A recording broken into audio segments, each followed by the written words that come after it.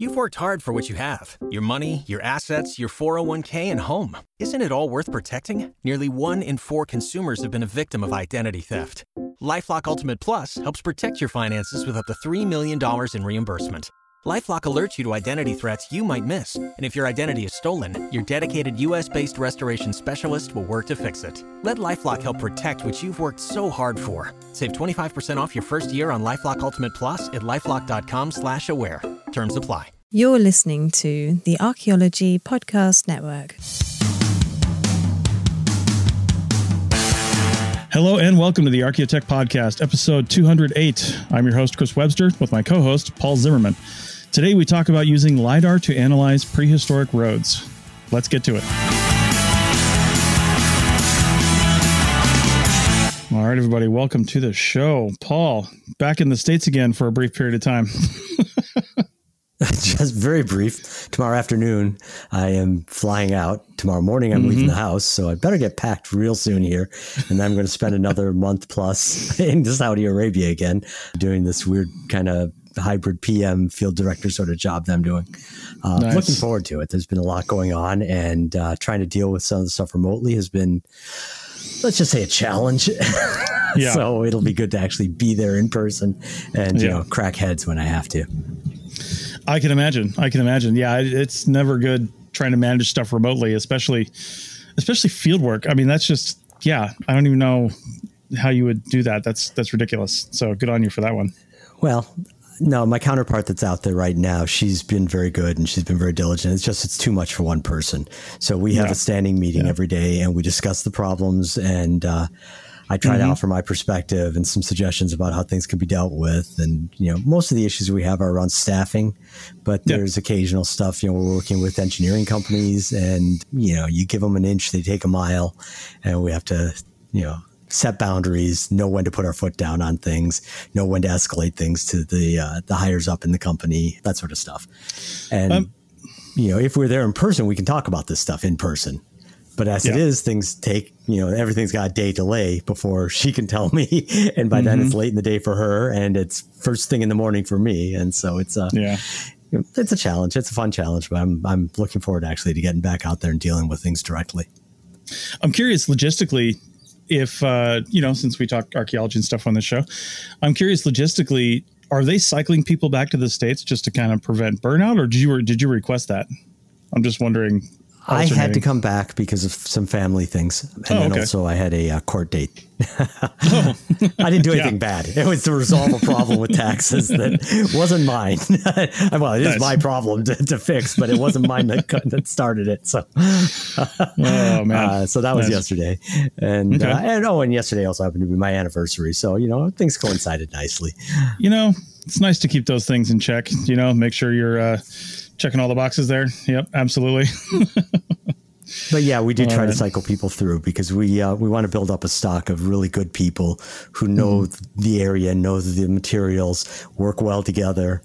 Yeah. And that means getting them out there for good long periods of time and then getting them back home so they can, you know, recover a little bit. Yeah, absolutely. That's good. It's good logistics to do that, right? You don't want people to burn out and just, you know, not have that, especially being over in a foreign country like that. No, we don't want to burn through them. Yeah, for sure. All right, cool.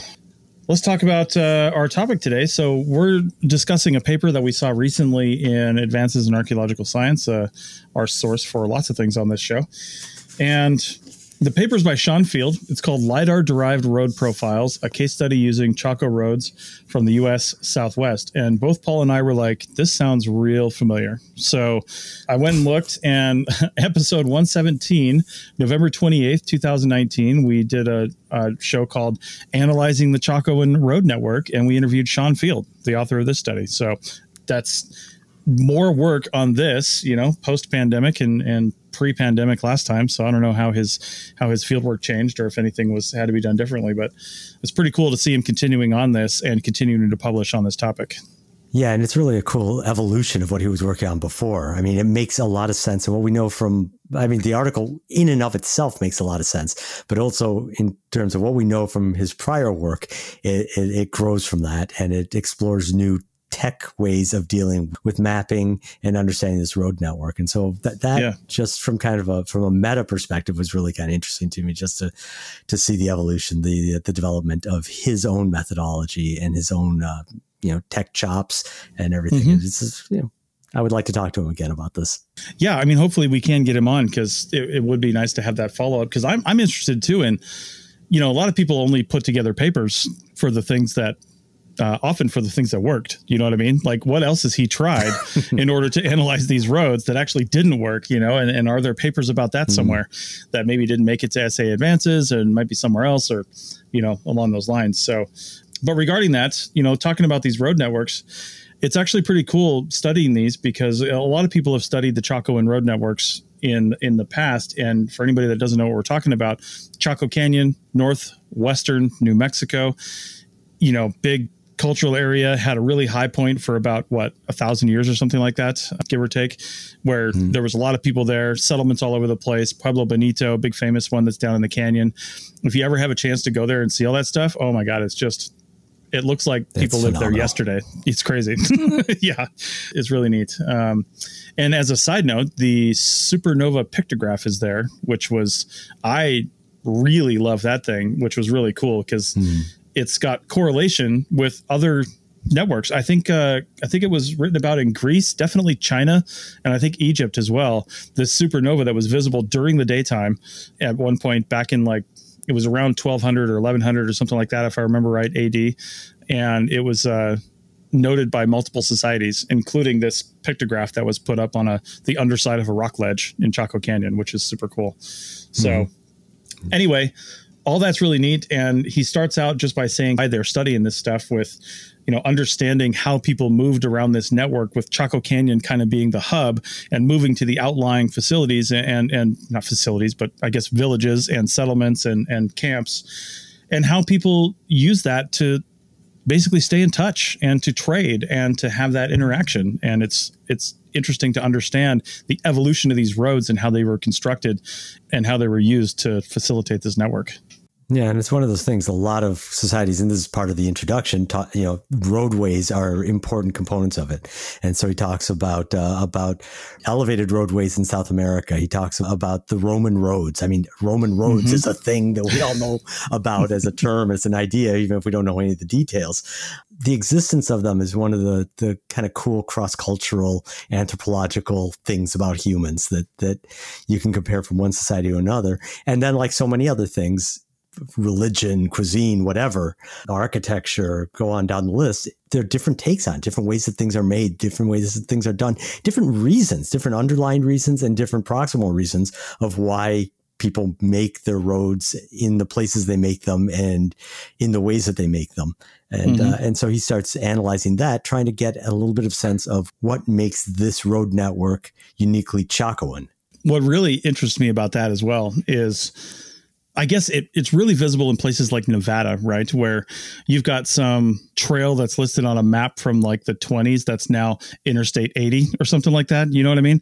How some of these old roads that may have started out as, initially used by Native Americans for sure to transit, common pathways, like maybe there's a river in the way or there's a path. So everybody's going to kind of take the same path in that case. And it's a path of least resistance, so to speak. So it makes sense to have a road there.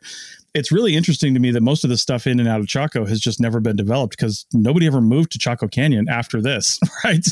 The only people that moved there was the National Park Service. So it would have been interesting to see how that would have developed. These all would have been destroyed, and would people have been using the same network of roads? Because like I said, in Nevada, there's, there's I-40 down there. I know like the Route 66, not in Nevada, neither of those are Nevada, but in Nevada, you've got Interstate Highway 50, and you see the new road, but then in some cases on corners, you can see like the pavement from the old road, out all broken up on the side of a hillside or something, when it was a 2-lane little road that, just kind of followed the hills.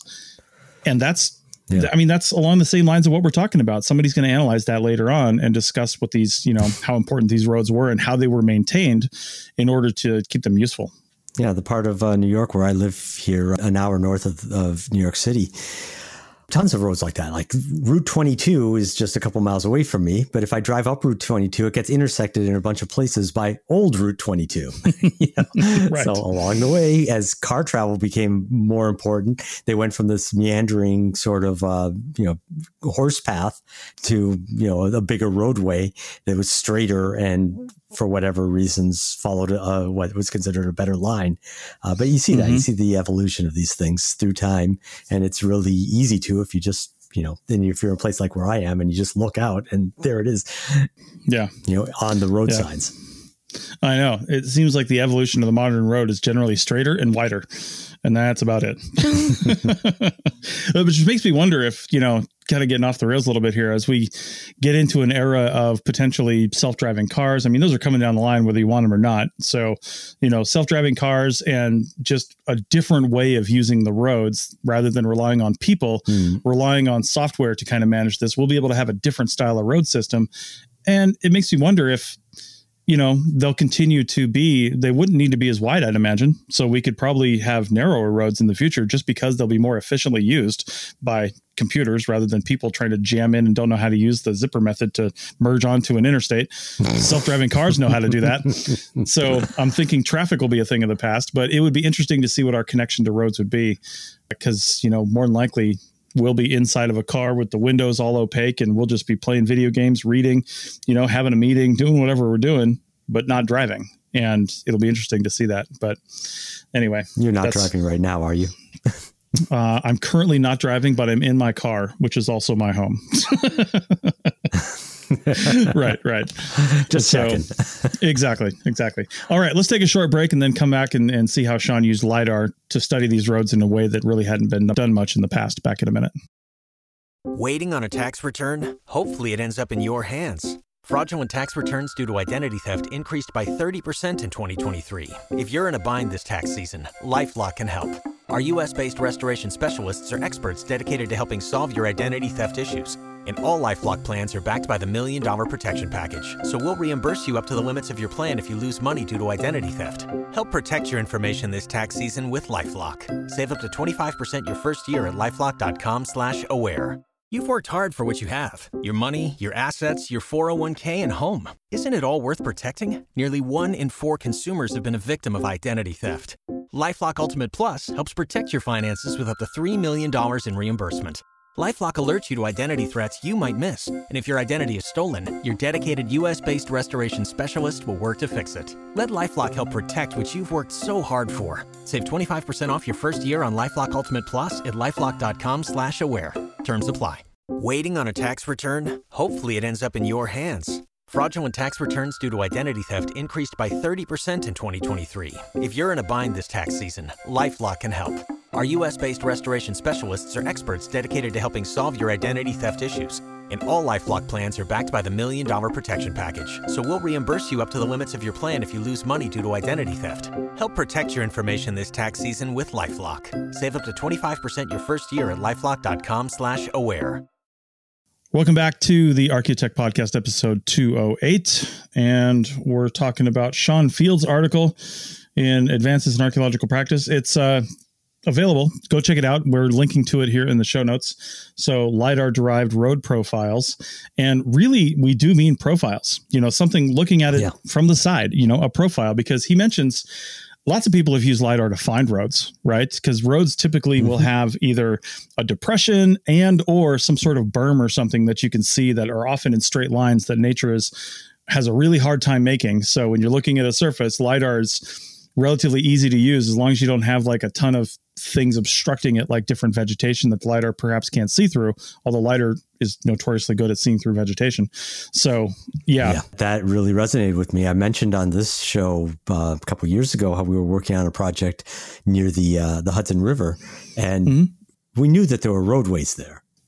Yeah. But they were really hard to find. And then I found 1 meter DEM of that area, LiDAR DEM, and, I looked at it and didn't see much because I was doing the regular grayscale because I don't like hillshades. And then just for giggles, I put it in a hillshade and boom, all these roads popped up. Some of the map documented structures that we were looking at the foundations of were clear as day in that, and in relation to the roads, and all this stuff just popped. So he does talk about the use of hillshade as one method that people have used. And so he's testing out another one, but it's also the same kind of a data set being LiDAR based. But yeah, so I have that kind of not rigorous, very, one-off sort of accidental use of LiDAR to find roads. And it's neat to see what somebody does with a rigorous methodological approach to this. Yeah, for sure. I don't remember reading in this because, I read it like a month ago when we were going to talk about it and then skimmed it over again today.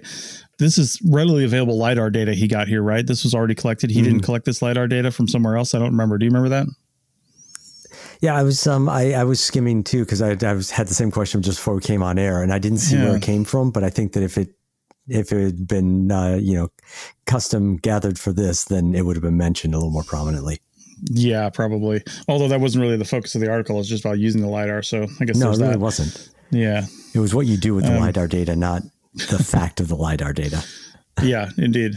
And the study area, too, is really massive. It literally is the entire corner of Northwest New Mexico. Well, not the whole corner, but a large portion of a corner of Northwest New Mexico.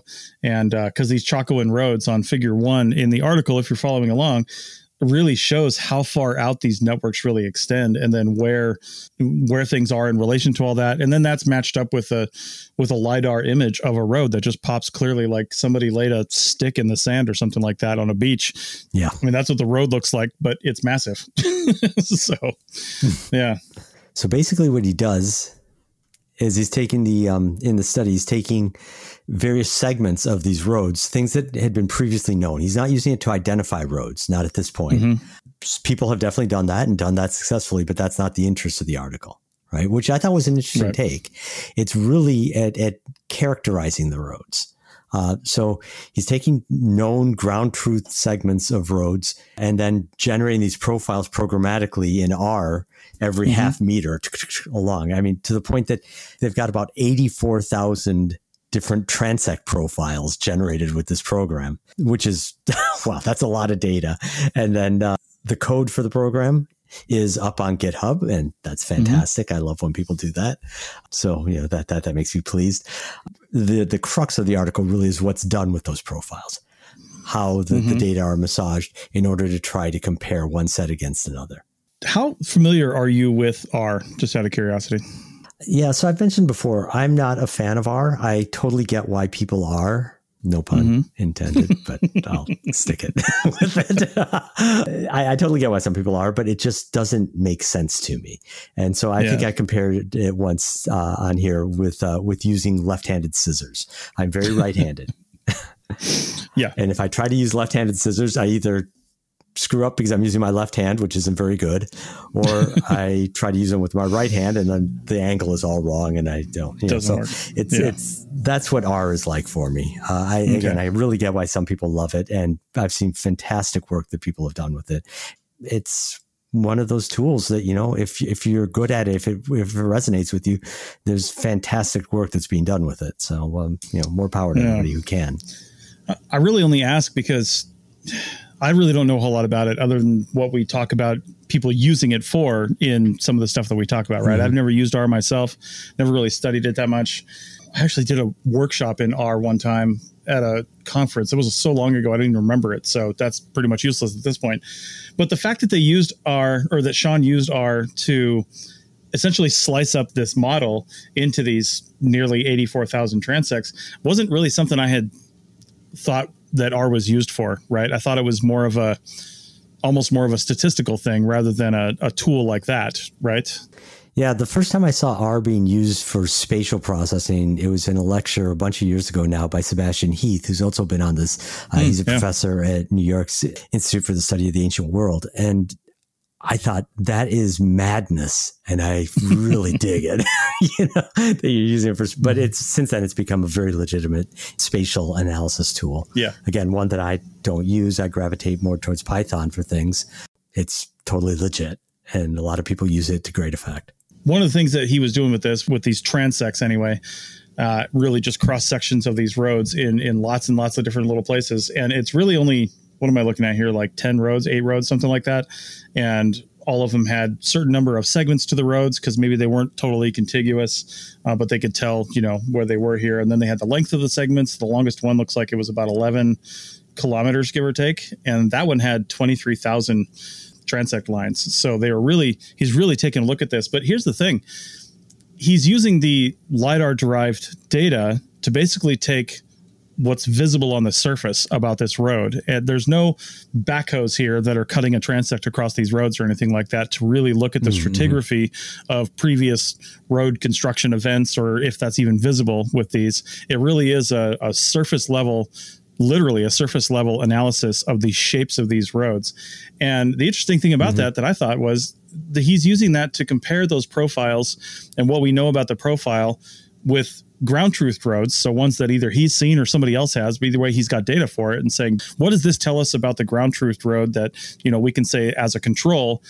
And then looking at the non-ground truth roads, the ones that maybe nobody or maybe just him hasn't visited, and saying, okay, so what can we infer about this based on the profiles that we have and what we know about the ground truth roads? It's a really cool way to do it without, honestly, with minimizing your field work, which is expensive, and but getting some really valuable data done as well, and doing this. So it's pretty cool the way he did that. Yeah, it seems that there's a lot of work going on now between remote sensing of various kinds and ground truthing. I can't talk about it much, but one of the projects I worked on last year involved doing a lot of pedestrian survey to verify sites that were identified with machine learning. Right? Oh yeah, and we found that it was really strikingly accurate at finding sites. The sizes and the shapes of the sites weren't always the same once we got on them versus what the computer had picked out, but the locations of them was really, really good. Was it done like predictive modeling? Was it looking for where it thinks sites should be, or was it fed information regarding like land size, shapes, and things like that, like LiDAR models and stuff like that? What did it use to find the sites? I wasn't involved in any way, shape, or form on that side of it, so I can't tell you what the inputs were. Okay. I would guess that knowing the people who were doing it was everything they could get, including some other survey work that we had done. Right. Gotcha. So they had known targets of various kinds of sites. They had known, geological maps. They had slope and aspect and all that sort of stuff. And I think they just fed everything they could at the computer models and started getting out areas of high probability. And then those ones of highest probability, we had archaeologists looking at them in satellite and aerial photos and saying yes or no. And then the ones that got the yes, those are the ones we went to go look at. Right. Okay. Well, that's really cool. What were you going to say before I interrupted you on that? Yeah. No. And I was also going to say, about ground truthing, a little bit of a brag here, but we've got an article that just came out in Journal of Anthropological Archaeology. I'm a co-author on, and it is specifically about ground truthing because it's a response to another article that came out last year, made a lot of buzz because it tries to basically argue for a very different configuration of Sumerian cities than typically envisioned. But that article is based entirely on remote sense data. And our contention is that it wasn't done right because it doesn't match what we find in excavation and in the coring that we're doing on that site. So, you and I both love remote data. I do a lot of it, but I also love ground truthing things. And I know that these two things have to work in concert. It has to be done, right? The more that we ground truth this remote data, the more accurate it becomes, the more we're able to, really do some good predictions. I keep thinking back, especially with this LiDAR survey here, it's really got me thinking. And you talking about, finding sites last year based on machine learning. When we first started doing this podcast together, I was still kind of fresh off by a few years, that China Lake survey that I did, where I really was starting to think about, doing high resolution drone imagery, if not photogrammetry, but maybe even just high resolution video. And then, getting 100% survey coverage with that kind of machine, because there's virtually no vegetation out there, no trees, nothing for the drone to run into. So you could really easily map out an area for it to look at, and then have and then have originally I was always thinking people actually just look at this looking for obvious things and then circling those, and then archaeologists go out and ground truth them. But the obvious answer is there's so many sensors you can put on a drone these days. I mean, you can put Lidar on a drone, you can put other types of imagery on a drone, and then, take all this information in, and man, you almost don't even need to be there. You just tell the drone, go out here, do this, feed that to the computer, and then have the computer send that to me at Starbucks, because that's where I'll be, and I'll go out and ground truth it. That's about what we're getting to. Yeah, we're not quite there yet, but it is going in that direction, definitely. I think that there's still a lot of work to be done on both ends of it. And I know you're a bigger fan of AI than I am, but one of the things that you keep on, I've heard you say a lot about AI is how it feeds its outputs back in its inputs to get better. People are also really good at that too, at feeding data into things to get better models. And so, I don't think it's an either or, basically. I don't think one thing is ever going to replace the other, but I think that in concert, the AI, the machine learning, the ground truthing, the remote sensing, all working together are going to get us in a very interesting place. Do you want to talk about this article some more? Hey, we probably should. Yeah, let's do that. Actually, let's just take our final break, and then we'll come back and talk about this. We don't have an ad for this, but we have been starting to get some good traction for whatever reason. I don't know. I haven't been doing anything special, but arcpodnet.com/members. Go check out that on the website, because our last Cultural Share event will be up there shortly, probably tomorrow. Well, it'll already be up there by the time you're hearing this. I'm not thinking fourth dimensionally.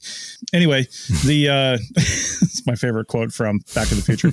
Anyway, so it'll already be up, but members get access to those in the past. And we had a great one this last Sunday, as we're recording this, on underwater archaeology. So it was a really fascinating discussion. So members can check that out. If you're not a member, arcpodnet.com/members. We'll be back in a minute.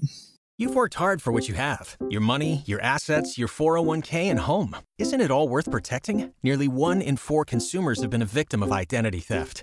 LifeLock Ultimate Plus helps protect your finances with up to $3 million in reimbursement. LifeLock alerts you to identity threats you might miss. And if your identity is stolen, your dedicated U.S.-based restoration specialist will work to fix it. Let LifeLock help protect what you've worked so hard for. Save 25% off your first year on LifeLock Ultimate Plus at LifeLock.com/aware. Terms apply. Pulling up to Mickey D's just for drinks? Oh yeah, that's me. Nothing extra, just perfection and a straw. Coming in hot for the coldest cups on the block. Because there are drinks. Then there are drinks from McDonald's. Mix things up with any size lemonade or sweet tea for $1.49. Perfect with our classic fries. Price and participation may vary. Cannot be combined with any other offer. Ba-da-ba-ba-ba.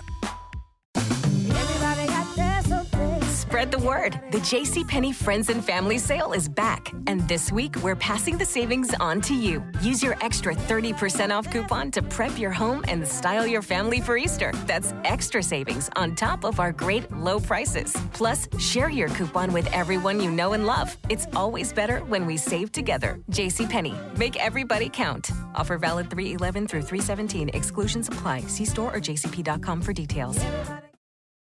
Welcome back to the Archaeotech Podcast, final segment of episode 208. Check out the article in the show notes if you haven't done so already, because we're referring to lots of things in there.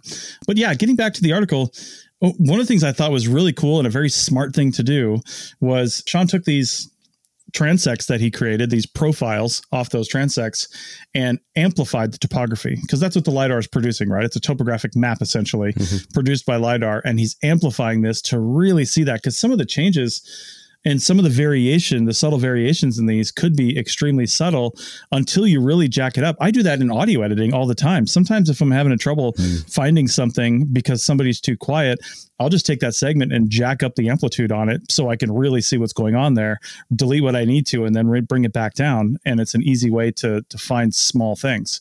Yeah. And that's something that you'll often do with topographic imagery, like hillshades. You'll make it so 1 meter in the vertical is represented as 3 meters or something, so that you really get the texture and you get the differences that otherwise you wouldn't see. Just because the Earth is a little flatter than once you get up high enough than you might expect. Not everywhere, but lots of places, and so they have to do that. I think with this particular technique. The problem with that is you can introduce a lot of noise. So he has a secondary part of how he smooths out the noise. And that's ingenious. He's smoothing out the noise both on any individual profile. So instead of having it be jaggy and a little lower and then jaggy up high, it smooths it out into a nice normalized curve, the nice flat bottom. And then normalized between one and the next one and averaging those so that you end up with a very idealized but generated from real data profile of where that roadway is and what it actually looks like, what its cross section or its idealized cross section is. And along with that, I mean, that might not make sense, but I've got to highlight the figure 3 in this article is absolutely beautiful because it conveys exactly what they're doing with that so succinctly and so attractively. If nothing else, just go take a look at the article for that, because I think that is an Edward Tufte worthy illustration of how to do a map and how to do a diagram. Nice. Yeah, it's fantastic. In fact, I was sitting on that and I was going to mention it when you brought that up because it is fantastic. Yeah. It's interesting too, because we're not doing this just to make fancy graphs and maps. He's trying to figure out, some information about these. What does it all mean, right? So one of the things he mentions in the article is that his longitudinal profiles show how the road grade was modified in relationship to the nearby terrain. So how it's, changed and really constructed in response to the nearby terrain. And then the transverse profiles or cross sections help obviously reveal depth, shape, and character of the roadbed, which I also thought was really interesting because it's interesting through time as you look at those, how people use roads. Are they walking in single file? Are they walking side by side? Is it a wide road because they're carrying lots of things, or maybe even have some sort of, I don't think they had carts or anything like that. They carried stuff on their heads. I don't know, but they didn't have wheels. They didn't have wheels. They really didn't. Wheels. Yeah, exactly. They didn't construct wheels. Let's just put it that way. But, and if they had, they'd be very different roads. Like if you did this on, a lot of early Roman roads, at least ones they didn't pave or put flagstones down or something like that in some way, even those though, to have ruts in them that are, predictable based on the things that were rolling over them. So yeah, it's really interesting. And this research can be used to expand into other areas like that and really is a foundation for that. So.